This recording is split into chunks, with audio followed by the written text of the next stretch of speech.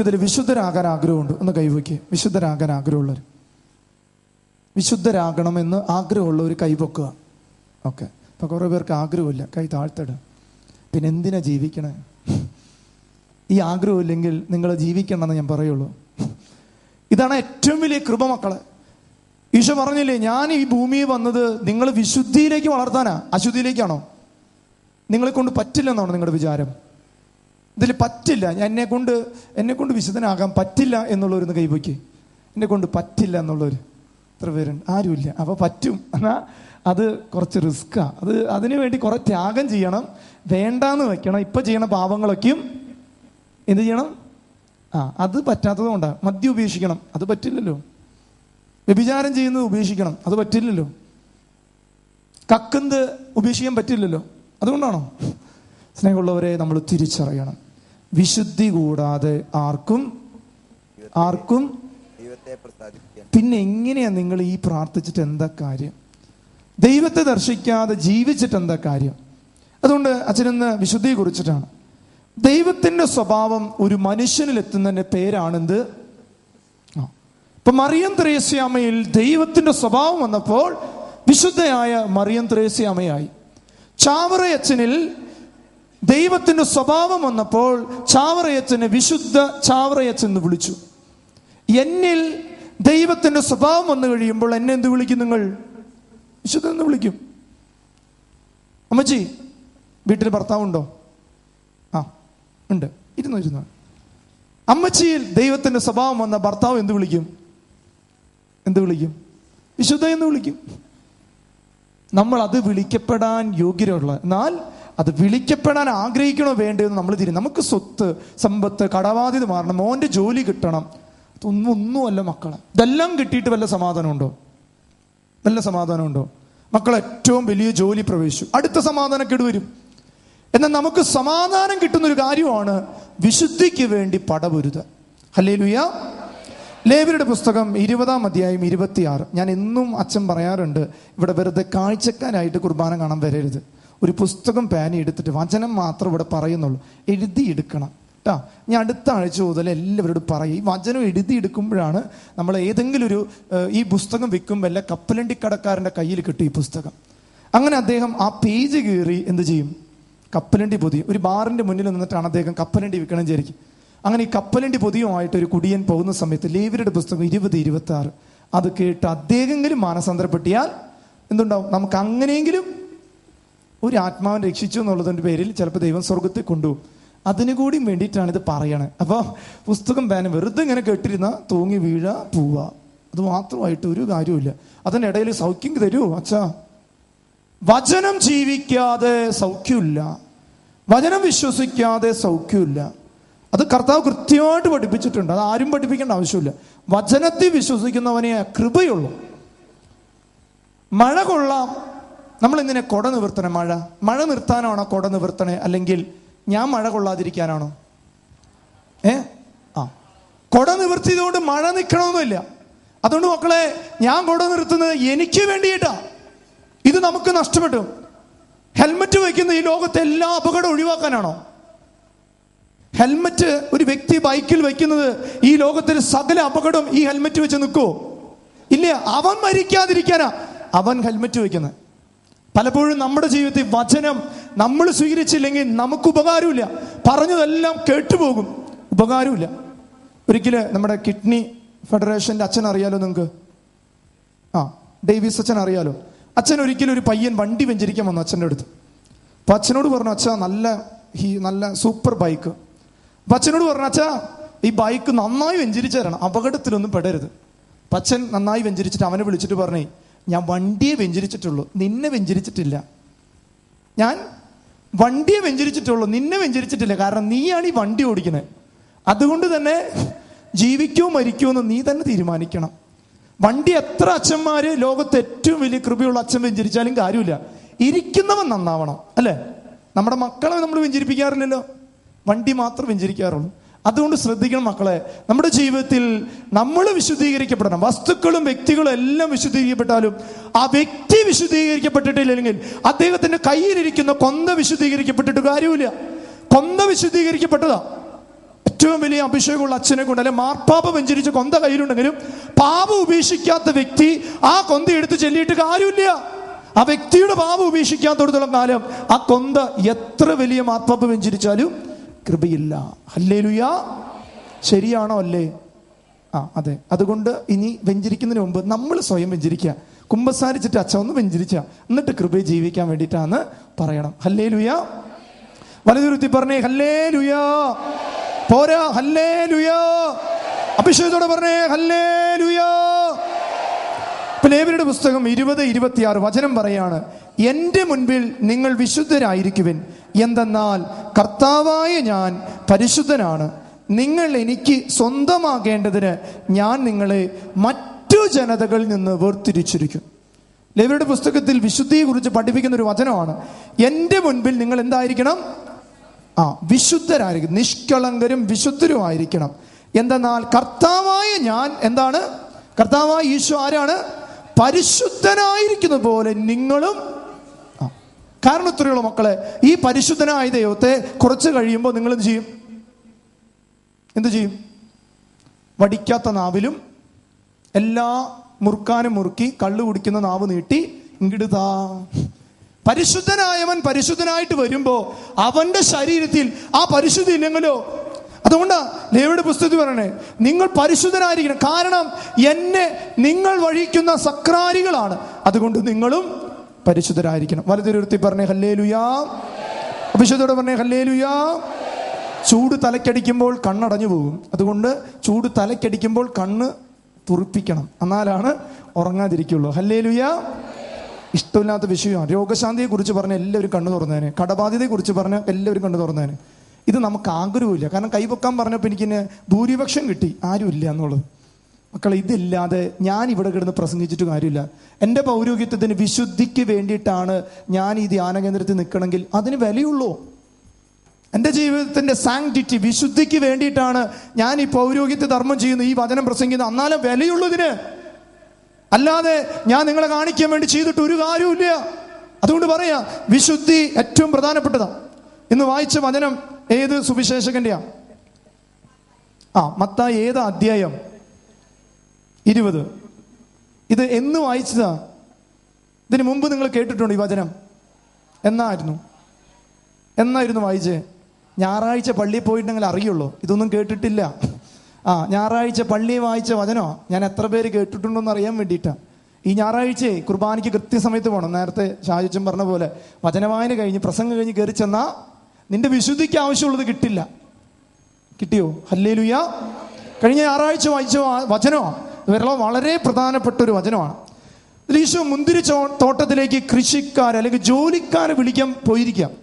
പോകുന്ന സമയത്ത് സ്വർഗരാജ്യത്തെ കുറിച്ചാണ് ഈശോ പറയുന്നത്. എന്താണ് പറയുന്നത്? സ്വർഗരാജ്യത്ത് തൻ്റെ മുൻപിൽ മുന്തിരി തോട്ടത്തിൽ ജോലിക്കാരെ വിളിക്കാൻ പോയി. എപ്പോഴൊക്കെയാ പോയേ? ഏതൊക്കെ മണിക്കൂറിൽ പോയേ? 3-ാം മണിക്കൂറിൽ പോയി, 6-ാം മണിക്കൂറിൽ പോയി, 9-ാം മണിക്കൂറിൽ പോയി, 11-ാം മണിക്കൂറിൽ പോയി. അപ്പൊ മക്കളെ, എന്നിട്ട് അവരെ വിളിച്ചിട്ട് അവരോട് പറഞ്ഞു, ഞാൻ നിങ്ങൾക്ക് എന്ത് തരാം? 1 ധനാറ് തരാം.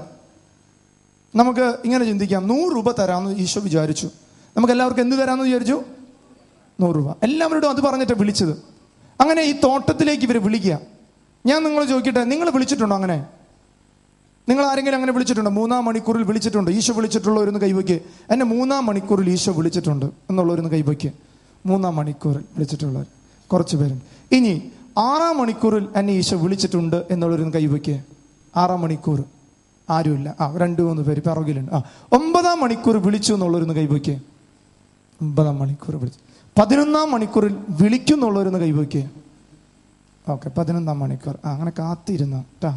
അരമണിക്കൂർ ആവുമ്പോഴേക്കും കാത്തിരുന്നു. ഓക്കെ, ഇതെന്താന്ന് നിങ്ങൾക്ക് ആർക്കും മനസ്സിലായി. കുറെ പേര് കൈവെക്കാത്തതിന് കാരണത്തിൽ എന്താണ് ഈ മണിക്കൂർ എന്തെന്ന് മനസ്സിലാവില്ല.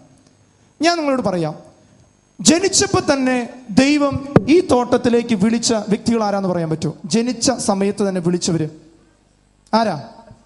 ജനിച്ചപ്പോൾ തന്നെ ഈ സ്വർഗരാജ്യത്തേക്ക് വിളിച്ചവര്, തോട്ടത്തേക്ക് വിളിച്ചവർ ആരാന്ന് പറയാൻ പറ്റുമോ? Very good. ആരാ പറഞ്ഞേ? ചേട്ടന് നല്ലൊരു ഐഡിയ കൊടുത്തേ. ഇന്ന് ചോദ്യോത്തരങ്ങളൊക്കെ ഉണ്ടെങ്കിൽ നിങ്ങൾക്ക് എന്തെങ്കിലും പരിശുദ്ധ അമ്മയെ 1-ാം മണിക്കൂർ വിളിച്ചതാ. മറ്റൊരു വ്യക്തിയാണ് സ്നാപക യോഹന്നാൻ. 1 മണിക്കൂർ വിളിക്കപ്പെട്ടതാ. നമ്മളാരും വിളിച്ചിട്ടില്ല 1 മണിക്കൂറിൽ. പിന്നെ എന്തിനാ മാമൂസ് വാങ്ങിയേ? മാമൂസ് വാങ്ങി തന്ന 20 വയസ്സായിട്ടാവും മാമൂസ് വാങ്ങിയ. നമ്മളെല്ലാം 1 മണിക്കൂർ വിളിച്ചിട്ടും ആ വിശുദ്ധി സ്വന്തമാക്കാൻ നമ്മളാരും താല്പര്യം കാണിച്ചില്ല. ഇനി 3 മണിക്കൂർ വിളിച്ചവരെ ഒന്ന് പറയാവോ? 3 മണിക്കൂർ വിളിച്ച നമ്മുടെ സഭയിലെ വിശുദ്ധരെ ഒന്ന് പറയാവോ? ഒരു വിശുദ്ധയാണ് നിങ്ങളുടെ മുന്നിലിരിക്കുന്നത്. 3 മണിക്കൂർ വിളിച്ചതാ. ഇനി മരിയ ഗോരത്തി വിളിച്ചതാ. ഡോം ബോസ്കോ 3 മണിക്കൂർ വിളിച്ചതാ. ഡൊമിനിക് സാവിയോ 3 മണിക്കൂർ വിളിച്ചതാ. നമ്മളാരും വിളിച്ചിട്ടില്ല 3 മണിക്കൂർ. വിളിച്ചിട്ടുണ്ടോ? ഉണ്ടോ? വെള്ള ഡ്രസ്സ് നോക്കിയിട്ട് കൈകൂപ്പി, അച്ഛാ ഞാൻ യേശുക്രിസ്തുവിനെ വിശ്വസിക്കുന്നു, എനിക്ക് കുർബാന വേണം. രാത്രി ഉറങ്ങാതിരുന്നൊരു ദിവസം ഉണ്ടെങ്കിൽ ആദ്യ കുർബാന ദിവസത്തിന് അന്ന് ഇടക്കിടക്ക് പോയിട്ട് വെള്ളുടുപ്പ് നോക്കും, ഇതിന് വല്ല പൊടി പിടിച്ചിട്ടുണ്ടോ, ചെളി പിടിച്ചിട്ടുണ്ടോ, അല്ലേ? അമ്മേ രാത്രിയായി, നേരം വെളുത്തില്ലേ, പള്ളിയിൽ പോണ്ടേ, കുർബാന. കാരണം അന്ന് വരെ നമ്മളെന്താ ചെയ്തേ? അമ്മയുടെ സാരി പിടിച്ച്. ഞാൻ ഇപ്പോഴും കുർബാനയ്ക്ക് കൊടുക്കാൻ പോകുമ്പോൾ ശ്രദ്ധിക്കാറുണ്ട്, ചില കുട്ടികൾ കൈ നീട്ടും. തരുമോ? കുറേ നാളെ കൈ നീട്ടാൻ തുടങ്ങിയിട്ട് കൊടുക്കാൻ പറ്റൂ? ഇല്ല. ഇതുപോലെ ആഗ്രഹിച്ച മക്കളാ. അപ്പൊ 3 മണിക്കൂർ നിങ്ങൾക്ക് വിളി കിട്ടിയിട്ടുണ്ടോ? ഇല്ല. ആദ്യ കുർബാന സ്വീകരണം കഴിഞ്ഞ മക്കളോട് ഈ പറയണേ, വയസ്സായി മുടി നരച്ച് വായല് പല്ല് വരെ പോയിട്ടും ഇല്ല എന്ന്. 1 മണിക്കൂർ നിങ്ങൾക്ക് വിളി കിട്ടിയിട്ടുണ്ട്, വേണ്ടാന്ന് വെച്ചു. 3 മണിക്കൂറും വിളി കിട്ടിയിട്ട് അത് വേണ്ടാന്ന് വെച്ചു. ഇനി 6 മണിക്കൂർ വിളി കിട്ടിയിട്ടുണ്ടോ? കിട്ടിയിട്ടുണ്ടോ? ഇല്ല.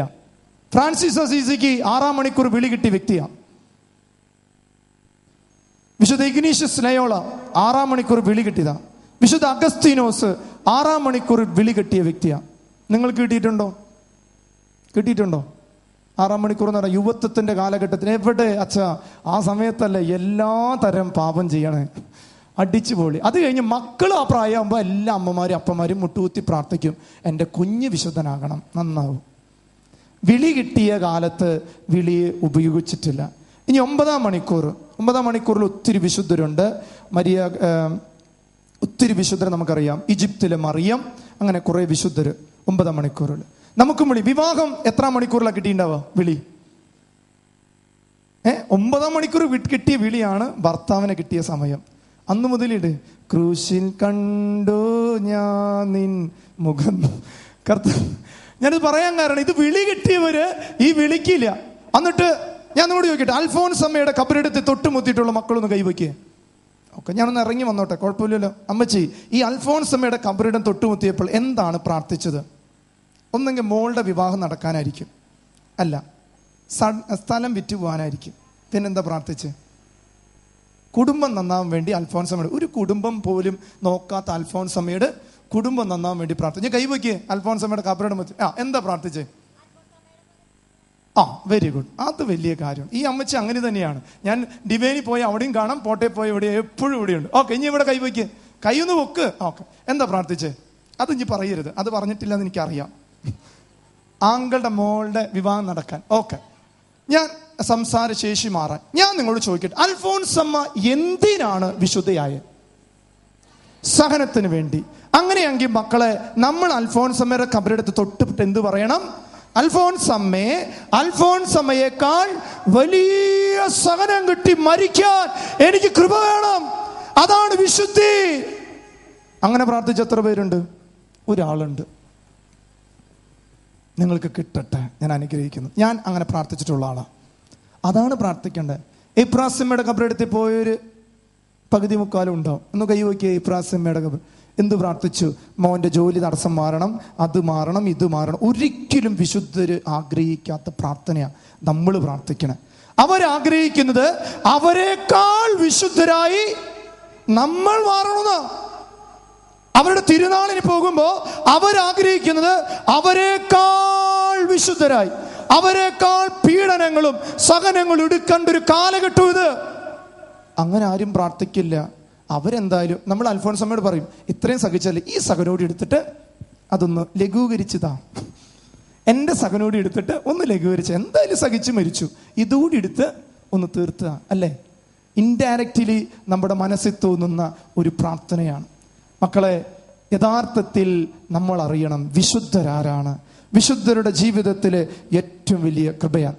ഞാൻ ഇന്ന് ഈ ഞായറാഴ്ചയാണ് ആര് വിശുദ്ധ പദവിയിലേക്ക് എത്തുന്നത് അറിയോ എല്ലാവർക്കും? ഞായറാഴ്ച TV സിനിമ തന്നെ കണ്ടോളൂട്ടോ. നമ്മുടെ കേരളത്തിൽ ഇരിഞ്ഞാലക്കുട ഈ തൃശ്ശൂർ രൂപതയിൽ 2ാമത്തെ വിശുദ്ധയാണ്. എനിക്കിനി പേടിയാ, ഇനി ഉണ്ടാവുകയോ ഇല്ലയോ എന്ന് അറിഞ്ഞുകൂടാ. ഇപ്പോൾ ആയിട്ടുള്ളവർക്കാവും. ഇനി ഒരു കാലഘട്ടം കഴിഞ്ഞാൽ അവർ മാത്രമായിട്ട് ഒതുങ്ങുമെന്ന്. ജർമ്മനിയിലേക്ക് അങ്ങനെയാണ്, ഫ്രാൻസിലേക്ക് അങ്ങനെയാണ്. അതിൻ്റെ പേര് നമ്മൾ ഒത്തിരി അഭിമാനിക്കുന്നു. കേരളത്തിൽ 2ാമത്തത് നമ്മളാവോ? അവൻക്കും അവനുമാകാമെങ്കിൽ എന്തുകൊണ്ട് നമുക്ക് ആയിക്കൂടാ? മറിയം ത്രേസ്യമ്മ 1876 ജനിച്ചു. അപ്പൻ്റെ പേരെന്താണെന്നറിയോ? തോമ. അമ്മയുടെ പേര് അന്ന. നിങ്ങളിതൊക്കെ അറിയണം. അപ്പോൾ ഈ അപ്പനും അമ്മയ്ക്കുള്ളൊരു മോളാണ് ആര്? മറിയം ത്രേസ്യമ്മ. 5ാമത്തെ വയസ്സിൽ തൊട്ട് ഉപവാസം അനുഷ്ഠിക്കുന്ന കൊച്ചാണ് മറിയം ത്രേസ്യ. എത്രാമത്തെ വയസ്സ്? 5 വയസ്സുള്ള ഏതെങ്കിലും കുഞ്ഞുകൂടി ഉണ്ട്? 5 വയസ്സെന്ന് പറഞ്ഞാൽ മനസ്സിലായ? നഴ്സറി ചേർത്തണ പ്രായം തൊട്ട് ഉപവസിക്കുന്ന കുഞ്ഞിൻ്റെ കാര്യമാണ് ഞാൻ പറയണേ. അത് 3-ാം മണിക്കൂർ വിളിക്കപ്പെട്ട കുഞ്ഞാ. നമ്മൾ എന്താ പറയാ നമ്മുടെ കുഞ്ഞിനോട്? നിനക്ക് പ്രായമായിട്ടില്ല, അതുകൊണ്ട് ദുഃഖ വെള്ളിയാഴ്ച നീ ഭക്ഷണം കഴിച്ചോ? അല്ലേ? നമ്മുടെ കുഞ്ഞുങ്ങൾക്ക് ഉപവാസത്തെ കുറിച്ച് പറഞ്ഞു കൊടുക്കാനോ ഇല്ല. എന്നാൽ അവരാകെ ഉപവസിക്കുന്നത് പറഞ്ഞ സാധനം കിട്ടിയില്ലെങ്കിൽ എനിക്ക് ഭക്ഷണം വേണ്ട, നീ കഴിക്കണ്ട. അപ്പൊ ഉപവാസമായി. ആണോ അല്ലേ? എന്തേ ശബ്ദമില്ലല്ലോ? ആണോ അല്ലേ? അതെ. അങ്ങനെ അതേന്ന് തന്നെ പറയും. ഞാനും കുറെ ഉപവസിച്ചിട്ടുള്ള. ചിലത് കിട്ടാണ്ടാവുമ്പോൾ നമുക്ക് ഉപവാസം. എന്നാൽ ദുഃഖ വെള്ളിയാഴ്ച ആർക്കും ഉപവാസമില്ല, ഒരു നേരം പോലും. മക്കളെ തിരിച്ചറിഞ്ഞു നോക്കി. 5 വയസ്സ് മുതൽ യേശുവിന് വേണ്ടി ഉപവസിച്ച് പ്രാർത്ഥിച്ച ഒരു കുഞ്ഞ് വിശുദ്ധ. അന്ന് മുതൽ ജീവിതത്തിൽ ക്രിസ്തു വലുത്. നിങ്ങൾ ചിന്തിച്ചു നോക്കിയേ, ഒരു റോമിൽ പോലും പോവാത്ത ഈ മറിയം ത്രേസ്യമ്മ ഇന്ന് റോമില് ഇപ്പോ കസേരകൾ ഇട്ട് നിരത്തിക്കൊണ്ടിരിക്കുക. നാളെ രാത്രി മുതൽ വലിയ ആഘോഷമാണ് റോമില്. ആരാന്നറിയോ? ഈ കുഴുക്കാട്ടുശ്ശേരിയിൽ ജനിച്ചു വളർന്ന ഒരു മറിയം ത്രേസ്യമ്മയ്ക്ക് വേണ്ടി ഭാരതത്തില് കൊടി പാറിപ്പറക്കാൻ ഈ റോമിൽ ഒരു അവസരം തന്നത് ഈ സാധാരണ കന്യാസ്ത്രീയ. അങ്ങനെയെങ്കിൽ മക്കളെ, ജനിച്ചു വളർന്ന എല്ലാം ഉണ്ടായിട്ടും എന്തുകൊണ്ട് നമുക്കായിക്കൂടാ? അതിനുവേണ്ടി വിളി കിട്ടിയിട്ടും നമ്മൾ എന്തുകൊണ്ട് ആ വിളിയോട് ആമേൻ പറയാത്തത്? മക്കളെ, അങ്ങനെ മറിയം ത്രേസ്യമ്മയുടെ മനസ്സിലുള്ള ഏറ്റവും വലിയൊരു വാചകം ഞാൻ പറയാം. അതെങ്ങനെയാ പറഞ്ഞേ? നല്ലവനായ ദൈവം സഹിക്കുകയും സങ്കടപ്പെടുകയും ചെയ്യുമ്പോൾ എനിക്കെങ്ങനെ കളിച്ച് ഉല്ലസിക്കാൻ പറ്റും? കുട്ടിക്കാലത്ത് പറഞ്ഞതാ. അമ്മയോട് പറയാ, അമ്മേ, എൻ്റെ ഈശോ സഹിച്ച് വേദനിച്ചിരിക്കുമ്പോ ഞാൻ എങ്ങനെ കളിച്ച് ഉല്ലസിക്കും? നിനക്ക് ദുഃഖം വരുമ്പോൾ മാത്രമാണ് നിന്റെ ദൈവത്തെ നീ നോക്കണുള്ളൂ. അന്നും നിന്റെ വീട്ടിൽ ഒരു ക്രൂശിത രൂപമുണ്ട്, നിന്റെ സങ്കടത്തിലും ദുഃഖത്തിലും. മറിയം ത്രേസ്യമ്മ പറയാ, എങ്ങനെ എൻ്റെ ദൈവം സങ്കടപ്പെട്ടിരിക്കുമ്പോ ഞാൻ കളിച്ചുല്ലസിക്കും? അതുകൊണ്ട് മെറ്റൽ വിരിച്ച് അതിന് മുട്ടുകുത്തി പ്രാർത്ഥിച്ചിട്ടുണ്ട് കുട്ടിക്കാലം മുതൽ. ഈ മറിയം ത്രേസ്യമ്മയുടെ കബറിടത്തിൽ പോയി അത് കിട്ടാൻ വേണ്ടി പ്രാർത്ഥിച്ചിട്ട് കാര്യമില്ല. അതുപോലെ ജീവിക്കാൻ വേണ്ടി പരിശ്രമിക്കണം. വലതുരുത്തി പറഞ്ഞേ ഹല്ലേലൂയാ. കണ്ണടച്ച് പ്രാർത്ഥിക്കുന്നവരെ ഉറക്കെ പറഞ്ഞേ ഹല്ലേലൂയാ. ഓക്കെ, ശ്രദ്ധിക്കാം. ഹല്ലേലൂയാ. അതുകൊണ്ട് മക്കളെ, മറിയം ത്രേസ്യമ്മയുടെ ജീവിതം അത് ആയിരുന്നു. പിശാചിനെതിരെ പടപൊരുതാനുള്ള ശക്തി ഉണ്ടായിരുന്നു. എയറിലിങ്ങനെ പൊന്തിപ്പും. നിങ്ങൾക്ക് വേണോ? ഈശോയെ അത്ര സ്നേഹിക്കണം. പിശാച് വരുമ്പോ പോടാ എന്ന് പറഞ്ഞാൽ അവിടെ പോയിരിക്കും. നമ്മൾ പറഞ്ഞാലോ വരും. കാരണം പോവാൻ മാത്രമുള്ള അതിനേക്കാൾ വലിയ പിശാചാണ് ഉള്ളിലിരിക്കുന്നത്. ആകെ പേടിക്കുന്നത്, അയ്യോ എന്നേക്കാൾ വലിയ പിശാച് ഇതിൻ്റെ ഉള്ളിലുണ്ടല്ലോ എന്ന് പറഞ്ഞ ഭയം മാത്രം ഉണ്ടാവും. അതുകൊണ്ട് മക്കളെ, ഈ വിശുദ്ധിക്ക് വേണ്ടി നമ്മൾ പടപൊരുതുക. ഇനി അച്ഛൻ വിശുദ്ധിയെ കുറിച്ചൊന്ന് പെട്ടെന്ന് പറഞ്ഞ് നിർത്തുക. ഒന്ന്, ദൈവത്തിന്റെ വിളിയാണ് വിശുദ്ധി. എന്താണ്? ഈ അച്ഛന് ഒരു വിളിയുണ്ട്. എന്താണ്? പൗരോഹിത്യം. നിങ്ങൾക്കുള്ള വിളി എന്താണ്? വിവാഹ ജീവിതം. അവിടെ ഇരുന്നിട്ട് ഇവിടെ നോക്കിയിട്ട് അഹങ്കരിച്ചിട്ട് കാര്യമില്ല, ഇവിടെ ഇരുന്നിട്ട് അങ്ങോട്ട് നോക്കിയിട്ട് അഹങ്കരിച്ചിട്ട് കാര്യമില്ല. 2 വിളിക്കും ഒരു വിളിയുള്ളൂ ലക്ഷ്യം. എന്താണത്? വിശുദ്ധി. ഞാൻ ഇവിടുന്ന് യാത്ര പുറപ്പെട്ടു പോകുന്നതും ഇതിനു വേണ്ടി, നിങ്ങളും നിങ്ങളുടെ കുടുംബജീവിതം നയിച്ചു പോകുന്നതും. അതുകൊണ്ട് നമുക്ക് 2 പേർക്കും ഒരേ വിളിയുള്ളൂ. ആ വിളിയുടെ പേരെന്താണ്? വിശുദ്ധി. ഇത് വേണം, ഇതില്ലാതെ കാര്യമില്ല. ഞാൻ യാത്ര തിരിച്ച് ചെന്നിട്ട് അവിടെ എത്തിയില്ലെങ്കിൽ എനിക്ക് നഷ്ടം. നിങ്ങൾ യാത്ര തിരിച്ച് വന്നിട്ട് എത്തിയില്ലെങ്കിലും അതും നിങ്ങൾക്ക് നഷ്ടം. വലതുരുത്തി പറഞ്ഞേ ഹല്ലേലൂയാ. 1 തെസ്സലോനി 4:7. 1 തെസ്സലോനിക്കാർക്ക് എഴുതിയ ലേഖനം 4-ാം അധ്യായം 7-ാം വാക്യം. ദൈവം നമ്മെ വിളിച്ചിരിക്കുന്നത് അശുദ്ധിയിലേക്കല്ല. ദൈവം നമ്മെ വിളിച്ചിരിക്കുന്നത് അശുദ്ധിയിലേക്കല്ല. എല്ലാവരും ഉറക്കെ പറഞ്ഞേ, ദൈവം നമ്മെ വിളിച്ചിരിക്കുന്നത് അശുദ്ധിയിലേക്കല്ല, വിശുദ്ധിയിലേക്കാണ്. മാമോദീസ വഴി ദൈവം നിന്നെ വിളിച്ചിരിക്കുന്നത് അശുദ്ധി ചെയ്യാനല്ല, വിശുദ്ധനാകാനാണ്. സൈരലേപനത്തിലൂടെ ദൈവം നിന്നെ വിളിച്ചിരിക്കുന്നത് അശുദ്ധിയിലേക്കല്ല, വിശുദ്ധി. വിവാഹ ജീവിതത്തിലേക്ക് നിന്നെ ദൈവം വിളിച്ചിട്ടുണ്ടെങ്കിൽ അത് അശുദ്ധിയിലേക്കല്ല, വിശുദ്ധിയിലേക്കാണ്. കണ്ണി കണ്ട പാപം ചെയ്യാനല്ല ഈ വിളി നിനക്ക് തന്നിരിക്കുന്നത്. പൗരോഹിത്യ സന്യാസ ജീവിതത്തിൽ നിന്നെ വിളിച്ചിരിക്കുന്നത് അശുദ്ധിയിലേക്കല്ല, വിശുദ്ധിയിലേക്കാണ്. ഇതിനൊരു മാറ്റവും ആരെങ്കിലും വരുത്തിയാൽ അത് തകരും. ഹല്ലേലൂയ. അതുകൊണ്ട് മക്കളെ, വിശുദ്ധി എന്നത് ദൈവവിളിയാണ്. എന്താണ്? ദൈവവിളിയാണ്. അമ്മച്ചിക്ക് ഈ വിളി കിട്ടിയിട്ടുണ്ടോ? വാ. എനിക്ക് കിട്ടിയിട്ടുണ്ടോ? വാ. എനിക്ക് കിട്ടിയിട്ടുണ്ട്. ഈ കുഞ്ഞിന് കിട്ടിയിട്ടുണ്ടോ? അവന് കിട്ടിയിട്ടുണ്ട്. എല്ലാവർക്കും, ഈ ഇരിക്കുന്ന എല്ലാവർക്കും, ഏത് മതത്തിൽപ്പെട്ടവനായാലും ഏത് സംസ്കാരത്തിൽ വിശ്വസിക്കുന്നവനും എല്ലാവർക്കും കിട്ടിയൊരു വിളി എന്താണ്? വിശുദ്ധിയാണ്. വിശുദ്ധി. അപ്പോൾ ഈ വിശുദ്ധി എന്ന വിളിക്കൊരു പ്രത്യേകത ഉണ്ട്. അതൊരു വെല്ലുവിളിയാണ്. വെല്ലുവിളിയാണ്. നമ്മുടെ പിള്ളേര് വെല്ലുവിളിക്കും, അമ്മേ അടുത്ത പരീക്ഷയ്ക്ക് ഞാൻ ഫുൾ മാർക്ക് മേടിച്ചാൽ എനിക്ക് സൈക്കിൾ മേടിച്ചു തരുമോ? കണ്ടിട്ടുണ്ടോ? വെല്ലുവിളിക്കുന്ന കണ്ടിട്ടുണ്ടോ? ഇല്ലേ? ഞാൻ നിങ്ങളെ വെല്ലുവിളിക്കാം. ഞാൻ വെല്ലുവിളിക്കാം. ഇവിടെ ഒന്ന് വെല്ലുവിളിക്കാം. അപ്പച്ചാ ഞാൻ വെല്ലുവിളിക്കാം, അപ്പച്ചന് വിശുദ്ധനാകാൻ പറ്റുമോ? പറ്റുമോ? ഇല്ലേ? പറ്റുമോ? ഇല്ലേ? ഇല്ല. എന്തുകൊണ്ട്? ഞാൻ വെല്ലുവിളിക്കുക, അപ്പച്ചന് പറ്റുമോ ഇല്ലേ എന്ന്. എന്താ പറ്റാത്ത? ഡോക്ടറേറ്റ് കഴിയണോ വിശുദ്ധനാകണമെങ്കിൽ? എഞ്ചിനീയറിംഗ് പാസ്സാവണോ വിശുദ്ധനാകണമെങ്കിൽ? പിന്നെ എന്തുകൊണ്ട് പറ്റുന്നില്ല? ജീവിക്കാൻ പറ്റില്ലേ? ഇനി ജീവിച്ചാൽ മതി. ഞാൻ പറയാ, 9-ാം മണിക്കൂറിൽ ഞാൻ വിളിക്കുക, യേശുനാമത്തിൽ വിശുദ്ധനാകാൻ പറ്റുമോ? വെല്ലുവിളിക്കുക. പറ്റുമോ? പറ്റണം. ഈ വെല്ലുവിളികൾ നഷ്ടപ്പെട്ടു മക്കളെ നമ്മുടെ ജീവിതത്തിൽ. നിങ്ങൾ ചോദിക്കുക, 11-ാം മണിക്കൂറിൽ ഇരിക്കുന്ന ചിലരുണ്ട് ഇതില്. ഇനി പെട്ടി ഒരുക്കാൻ മതി, കൂടിപ്പോയ 2 മാസം 3 മാസം. ഇല്ലെങ്കിൽ പറയും, ഉറപ്പുണ്ടോ? ഉണ്ടോ? ഇല്ലേ? പറ്റുമോ? ഇല്ലേ? 9-ാം മണിക്കൂറിലുള്ളവര് കല്യാണം കഴിഞ്ഞപ്പോൾ അടുത്ത് ജീവിക്കുന്നവരെന്ന് കൈവയ്ക്ക്. വിവാഹ ജീവിതം കഴിഞ്ഞൊരു 10-20 വർഷത്തിനുള്ളിൽ ജീവിക്കുന്നവർ. ഞാൻ നിങ്ങളോട് ചോദിക്കുക, വിശുദ്ധയാവാൻ പറ്റുമോ? വെല്ലുവിളിക്കുക. പറ്റുമോ? പറ്റുമോ? ഇല്ലേ? പറ്റുമോ? ഒന്ന് ഉറക്ക പറയ്. ഞാൻ 1,00,000 രൂപ തരാന്ന് പറഞ്ഞാൽ ഉറക്ക പറയൂലോ, ചെയ്യാം എന്ന് പറയൂലോ. അതിനേക്കാൾ ശക്തി വേണം. അച്ഛൻ വെറുതെ പറയുന്നല്ല. ഈ വെല്ലുവിളി നഷ്ടപ്പെട്ടു. മക്കള് വെല്ലുവിളിക്കുന്ന പോലെ ഞാൻ നിങ്ങളോട് പറയാ, നിങ്ങൾ ഏതെങ്കിലും മക്കളെ വിശുദ്ധരാക്കാമെന്ന് വെല്ലുവിളിച്ചിട്ടുണ്ടോ? CBSE-യും എൻട്രൻസും വലിയ സ്കൂളിൽ വിട്ടോ ഈ കുഞ്ഞിനെ ഞാൻ വിശുദ്ധനാക്കുന്നു വെല്ലുവിളിച്ചവർ എത്ര പേരുണ്ട്? എൻ്റെ കുഞ്ഞിനെ ഞാൻ വിശുദ്ധനാക്കും. ആരുമില്ല. അല്ലെങ്കിൽ ഇങ്ങനെ ഇറങ്ങിപ്പോവില്ലല്ലോ. എല്ലാവരോടൊപ്പം ഓട്ടോറിക്ഷ ഡ്രൈവറും എല്ലാം പഠിപ്പിക്കും. അച്ഛൻ ഈ കഴിഞ്ഞ ദിവസങ്ങളിലേക്ക് ഇന്ന് കുട്ടികളെ ധ്യാനം നടത്തി. എൻ്റെ സ്നേഹമുള്ളവരെ, ഞാനിതിന് മുമ്പേ ജനിച്ചത് നന്ദി പറയാം. ഈ കാലഘട്ടത്തിൽ ജനിക്കാതിരുന്നത്, ഇനി ജനിക്കാൻ ആഗ്രഹമില്ല ഈ കാലഘട്ടത്തിൽ.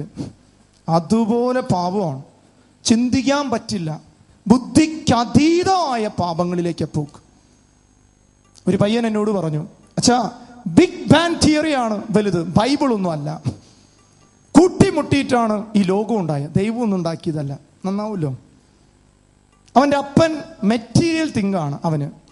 അവൻ്റെ അപ്പനെ മെറ്റീരിയലായിട്ട് അവൻ കണക്കാക്കി. ഞാൻ പറഞ്ഞു, നല്ല കാര്യം, നീ റൂൾ പെൻസിൽ എത്തണ പോലെ നിന്റെ അപ്പനെ കളയോ? കുറച്ച് നാളായി ഞാൻ തലയിലെല്ലാം കയറിയിട്ടുണ്ട്. ദൈവത്തെയോ ദൈവവചനത്തെയോ വിശുദ്ധി എന്ന ചിന്തയോ ഇന്നാരുടെ തലയിലും കയറ്റാൻ അപ്പനോ അമ്മയ്ക്കും സമയമില്ല. ബാക്കിയെല്ലാം കൊടുത്തു. എന്നിട്ട് എന്ത് കിട്ടി? അശുദ്ധി എന്ന ഒരു കൃപ അല്ലെങ്കിൽ തിന്മ നമ്മുടെ കുടുംബത്തിൽ വ്യാപരിക്കുക. ഹല്ലേലൂയ. അതുകൊണ്ട് വിശുദ്ധി ഒരു വെല്ലുവിളിയാണ് ഈ കാലഘട്ടത്തിൽ. ഈ വെല്ലുവിളി സ്വീകരിക്കാൻ തയ്യാറുള്ളവരൊന്ന് കൈവയ്ക്കേ. ഞാൻ വിശുദ്ധനാകാൻ തയ്യാറാണ്. 9-ാം മണിക്കൂർ വിളി കിട്ടിയവരുണ്ടാവും. 11-ാം മണിക്കൂറിൽ ആർക്കാ വിളി കിട്ടിയേ? നല്ല കള്ളന്. അവൻ കുരിശിൽ കിടന്ന് മരിക്കാൻ പോവാ. 12 മണിക്കൂറുള്ളൂ. അതിൽ 11-ാം മണിക്കൂർ അവൻ പറഞ്ഞു, നീ പറുദീസയിലാകുമ്പോൾ, എന്താ പറഞ്ഞേ? പറുദീസയിലാകുമ്പോൾ എന്നെ കൂടി ഓർക്കണമേ. അപ്പൊ തന്നെ ദൈവം അവനെ മാറ്റിമറച്ചു. വിളി കിട്ടിയവരൊന്ന് കൈവയ്ക്ക്. ഈ വെല്ലുവിളി സ്വീകരിക്കാൻ തയ്യാറുള്ളവർ കൈവയ്ക്ക്. എല്ലാത്തരോടെ ഇരുന്നോ. രോഗശാന്തി കിട്ടില്ലെന്ന് ഉറപ്പ് ഞാൻ തരാം, അനുഗ്രഹിക്കുന്നു. ഈ വിളി ഇല്ലാണ്ട് ദൈവമേ ഒന്നും കൊടുക്കണ്ടെന്ന് ഞാൻ ബലി പ്രാർത്ഥിക്കും. ഇതാണ് ഏറ്റവും പ്രധാനം. അച്ഛൻ പറഞ്ഞില്ലേ, ചങ്കുപൊട്ടി പറയുന്നൊന്നും അറിയോ, ഇതില്ല മക്കളെ, ബാക്കി എന്ത് കിട്ടിയിട്ടും കാര്യമില്ല. ഹല്ലേലൂയാ. വിശുദ്ധർ പറഞ്ഞേ ഹല്ലേലൂയാ. എഫെസോസ് 1:4 വചനം പറയാണ്, തൻ്റെ മുൻപിൽ സ്നേഹത്തിൽ പരിശുദ്ധരും നിഷ്കളങ്കരുമായിരിക്കാൻ ലോകസ്ഥാപനത്തിന് മുമ്പ് തന്നെ അവിടുന്ന് ക്രിസ്തുവിൽ നിങ്ങളെ തെരഞ്ഞെടുത്തു. നമ്മളെ തെരഞ്ഞെടുത്തത് അമ്മയുടെ ഉദരത്തിലല്ല. ഈ ഭൂമി ഉണ്ടാക്കുമ്പോൾ, ഈ പയ്യൻ പറഞ്ഞ പോലെ ബിഗ് ബാൻ തിയറിയോ എന്ത് തിയറിയോ, അതിനു മുമ്പേ നീ ഈ ഭൂമിയിൽ ഉണ്ടാകുമെന്ന് തെരഞ്ഞെടുത്തിട്ടുണ്ട്. ഇന്ന് ഈ ദിവസം ഈ സമയത്ത് ഇന്ന വചനം പ്രസംഗിക്കണമെന്ന് എൻ്റെ ദൈവം ഞാൻ ജനിക്കും മുമ്പേ എഴുതി വെച്ചിട്ടുണ്ട് ഈ ബൈബിളിൽ. അത് നീ തിരിച്ചറിയണം. നീ ചിന്തിക്കുന്നത് നീ ജനിച്ച കാലഘട്ടം മാത്രമോ അല്ല. നീ ജനിക്കും മുമ്പേ ദൈവത്തിനറിയാം നീ എന്തു പറയണം, എങ്ങനെ ജീവിക്കണമെന്ന്. ഫ്രാൻസിസ് അസീസിക്ക് ഒരു പ്രഭു കുടുംബത്തിൽ ജന്മം കൊടുക്കുമ്പോൾ തന്നെ ദൈവം ഉദ്ദേശിച്ചിട്ടുണ്ട് സഭയെ നവീകരിക്കുന്ന ഒരു വിശുദ്ധൻ ഇവന്റെ ഉള്ളിലുണ്ടെന്ന്. ചാവറ പിതാവ് ഈ ഭൂമി ജനിക്കും മുമ്പേ ദൈവത്തിനറിയാം ഈ പിതാവ് വഴി സഭയിൽ വലിയൊരു നവീകരണം വരുമെന്ന്. അതുകൊണ്ട് മക്കളെ, നിന്റെ ഉള്ളിൽ ദൈവം നിക്ഷേപിച്ച വിശുദ്ധയുടെ വിളി നീ നഷ്ടപ്പെടുത്തരുത്. അതുകൊണ്ട് ഇത് പരിപൂർണതയിലേക്കുള്ള വിളിയാണ്. മത്തായി 5:48 അതുകൊണ്ട് നിങ്ങളുടെ സ്വർഗസ്ഥനായ പിതാവ് പരിപൂർണനായിരിക്കുന്നത് പോലെ നിങ്ങളും പരിപൂർണരായിരിക്കണം. എൻ്റെ ദൈവം പരിപൂർണനായിരിക്കുന്ന പോലെ ഞാനും പരിപൂർണനായിരിക്കണം. എഴുതി വെച്ചോ വിശുദ്ധിയുടെ പ്രാധാന്യങ്ങൾ. 4 പ്രാധാന്യങ്ങൾ, 3 പ്രാധാന്യങ്ങൾ അച്ഛൻ പറയും. 1, പുറപ്പാട് 3:5 നിന്റെ കാലിലെ ചെരുപ്പ് നീ അഴിച്ചു മാറ്റണം. പാപം അഴിച്ചു മാറ്റാതെ ആർക്കും കൃപ കിട്ടില്ല. മോശയോട് പറഞ്ഞു, നീ നിൽക്കുന്ന സ്ഥലം പരിശുദ്ധമാണ്, നിന്റെ ഉള്ളു പരിശുദ്ധമാകണം, എന്നാലേ എനിക്ക് നിന്റെ ഉള്ളിൽ അത്ഭുതം ചെയ്യാൻ പറ്റുള്ളൂ. അന്ധനോട് പറഞ്ഞു, നിനക്കെന്തു വേണം, കാഴ്ച കിട്ടണമെങ്കിൽ നീ പാപം ഉപേക്ഷിക്ക്, എന്നിട്ട് അവനെ കൃപ കൊടുത്തേ. അതുകൊണ്ട് മക്കളെ, ഇന്ന് തീരുമാനിക്ക്, മറിയം ത്രേസ്യ അമ്മയെപ്പോലെ എനിക്കൊരു വിശുദ്ധയാകാൻ എൻ്റെ ജീവിതത്തിലെ പാപത്തിൻ്റെ ചെരുപ്പുകൾ ഞാൻ അഴിച്ചു മാറ്റണം.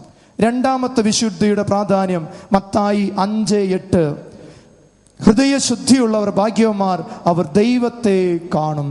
എൻ്റെ ഹൃദയം ശുദ്ധമാകാത്തത് കൊണ്ടാണ് എനിക്ക് ദൈവത്തെ കാണാൻ പറ്റാത്തത്.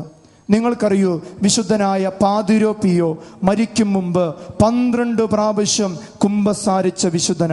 ഒരു ദിവസം 12 പ്രാവശ്യം. നമ്മൾ 2 മാസം, 2 ആഴ്ച, ഒരു വർഷം കഴിഞ്ഞ് കുമ്പസാരിക്കുമ്പോൾ മക്കളെ എങ്ങനെ കൃപ കിട്ടാനാ? ഒരേ സമയം 2 സ്ഥലത്ത് പ്രത്യക്ഷപ്പെടുന്ന പാതിരോ പിയോയെ കുറിച്ച് ഞാൻ പറയുന്നേ. ഇന്നും ശരീരം അഴുകാതിരിക്കുന്നൊരു വിശുദ്ധനെ കുറിച്ച് പറയുന്നേ. മരിക്കുന്നതിന് മുമ്പ് 12 പ്രാവശ്യം കുമ്പസാരിച്ചു. അതിൽ 6 പ്രാവശ്യത്തോളം കുമ്പസാരിച്ചത് ബെനഡിക്ട് 16 മാർപ്പാപ്പയുടെ അടുത്ത് ഇന്നും ജീവിച്ചിരിക്കുന്ന ആ പിതാവിന്റെ അടുത്ത് കുമ്പസാരിച്ച ഒരു വിശുദ്ധനെ കുറിച്ച് പറയുന്നേ. ഇതിനൊരു കൃപയുണ്ട്, ഇതിനൊരു വിശുദ്ധിയുണ്ട്. നിന്നെ വിശുദ്ധിയിലേക്ക് നയിക്കാനുള്ളൊരു കൃപ ഈ കുമ്പസാര കൂടിനുണ്ട്. മക്കളെ, 3ാമതായിട്ട് ഹെബ്രായർ 12:14 വിശുദ്ധി കൂടാതെ ആർക്കും കർത്താവിനെ ദർശിക്കാൻ പറ്റില്ല. ഈ ഭൂമിയിലായാലും മരണശേഷവും ദൈവത്തെ കാണണമെങ്കിൽ എന്തു വേണം?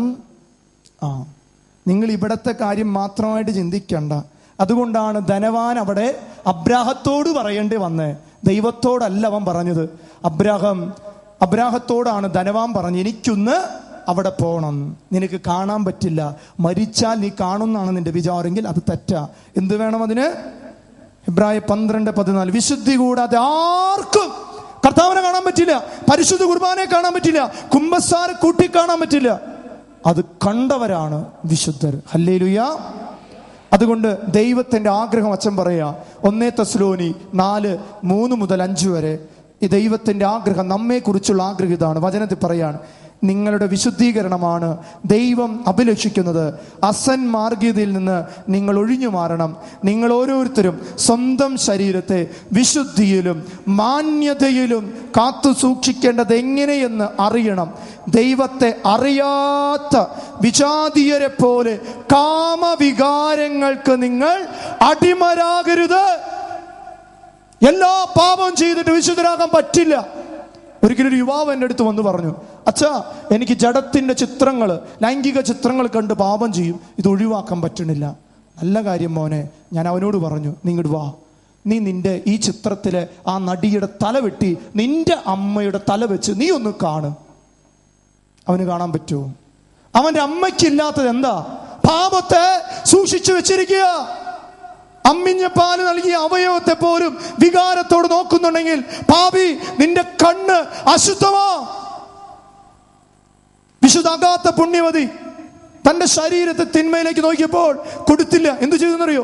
ആ സ്ത്രീയുടെ സ്തനങ്ങൾ മുറിച്ചെടുത്ത് പാത്രത്തില രാജാവിന് കാഴ്ചവെച്ച്. അതാ അഗാത്ത പുണ്യവതി. ക്യാൻസർ രോഗികളുടെ വിശുദ്ധിയ, ബ്രസ്റ്റ് ക്യാൻസറിന് രോഗമുള്ളവർക്ക് സൗഖ്യത്തിനുള്ള വിശുദ്ധിയ. നിങ്ങൾ നോക്കിക്കോ, നമ്മുടെ മരിയ മണ്ഡപത്തിൽ ആ വിശുദ്ധിയുടെ തിരുശേഷം ഇരിക്കുന്നുണ്ട്. ഇവരൊക്കെ ജീവിച്ചതിന് വേണ്ടിയാ, കാമവികാരങ്ങൾക്ക് വേണ്ടിയിട്ടല്ല, വിശുദ്ധിക്ക് വേണ്ടി.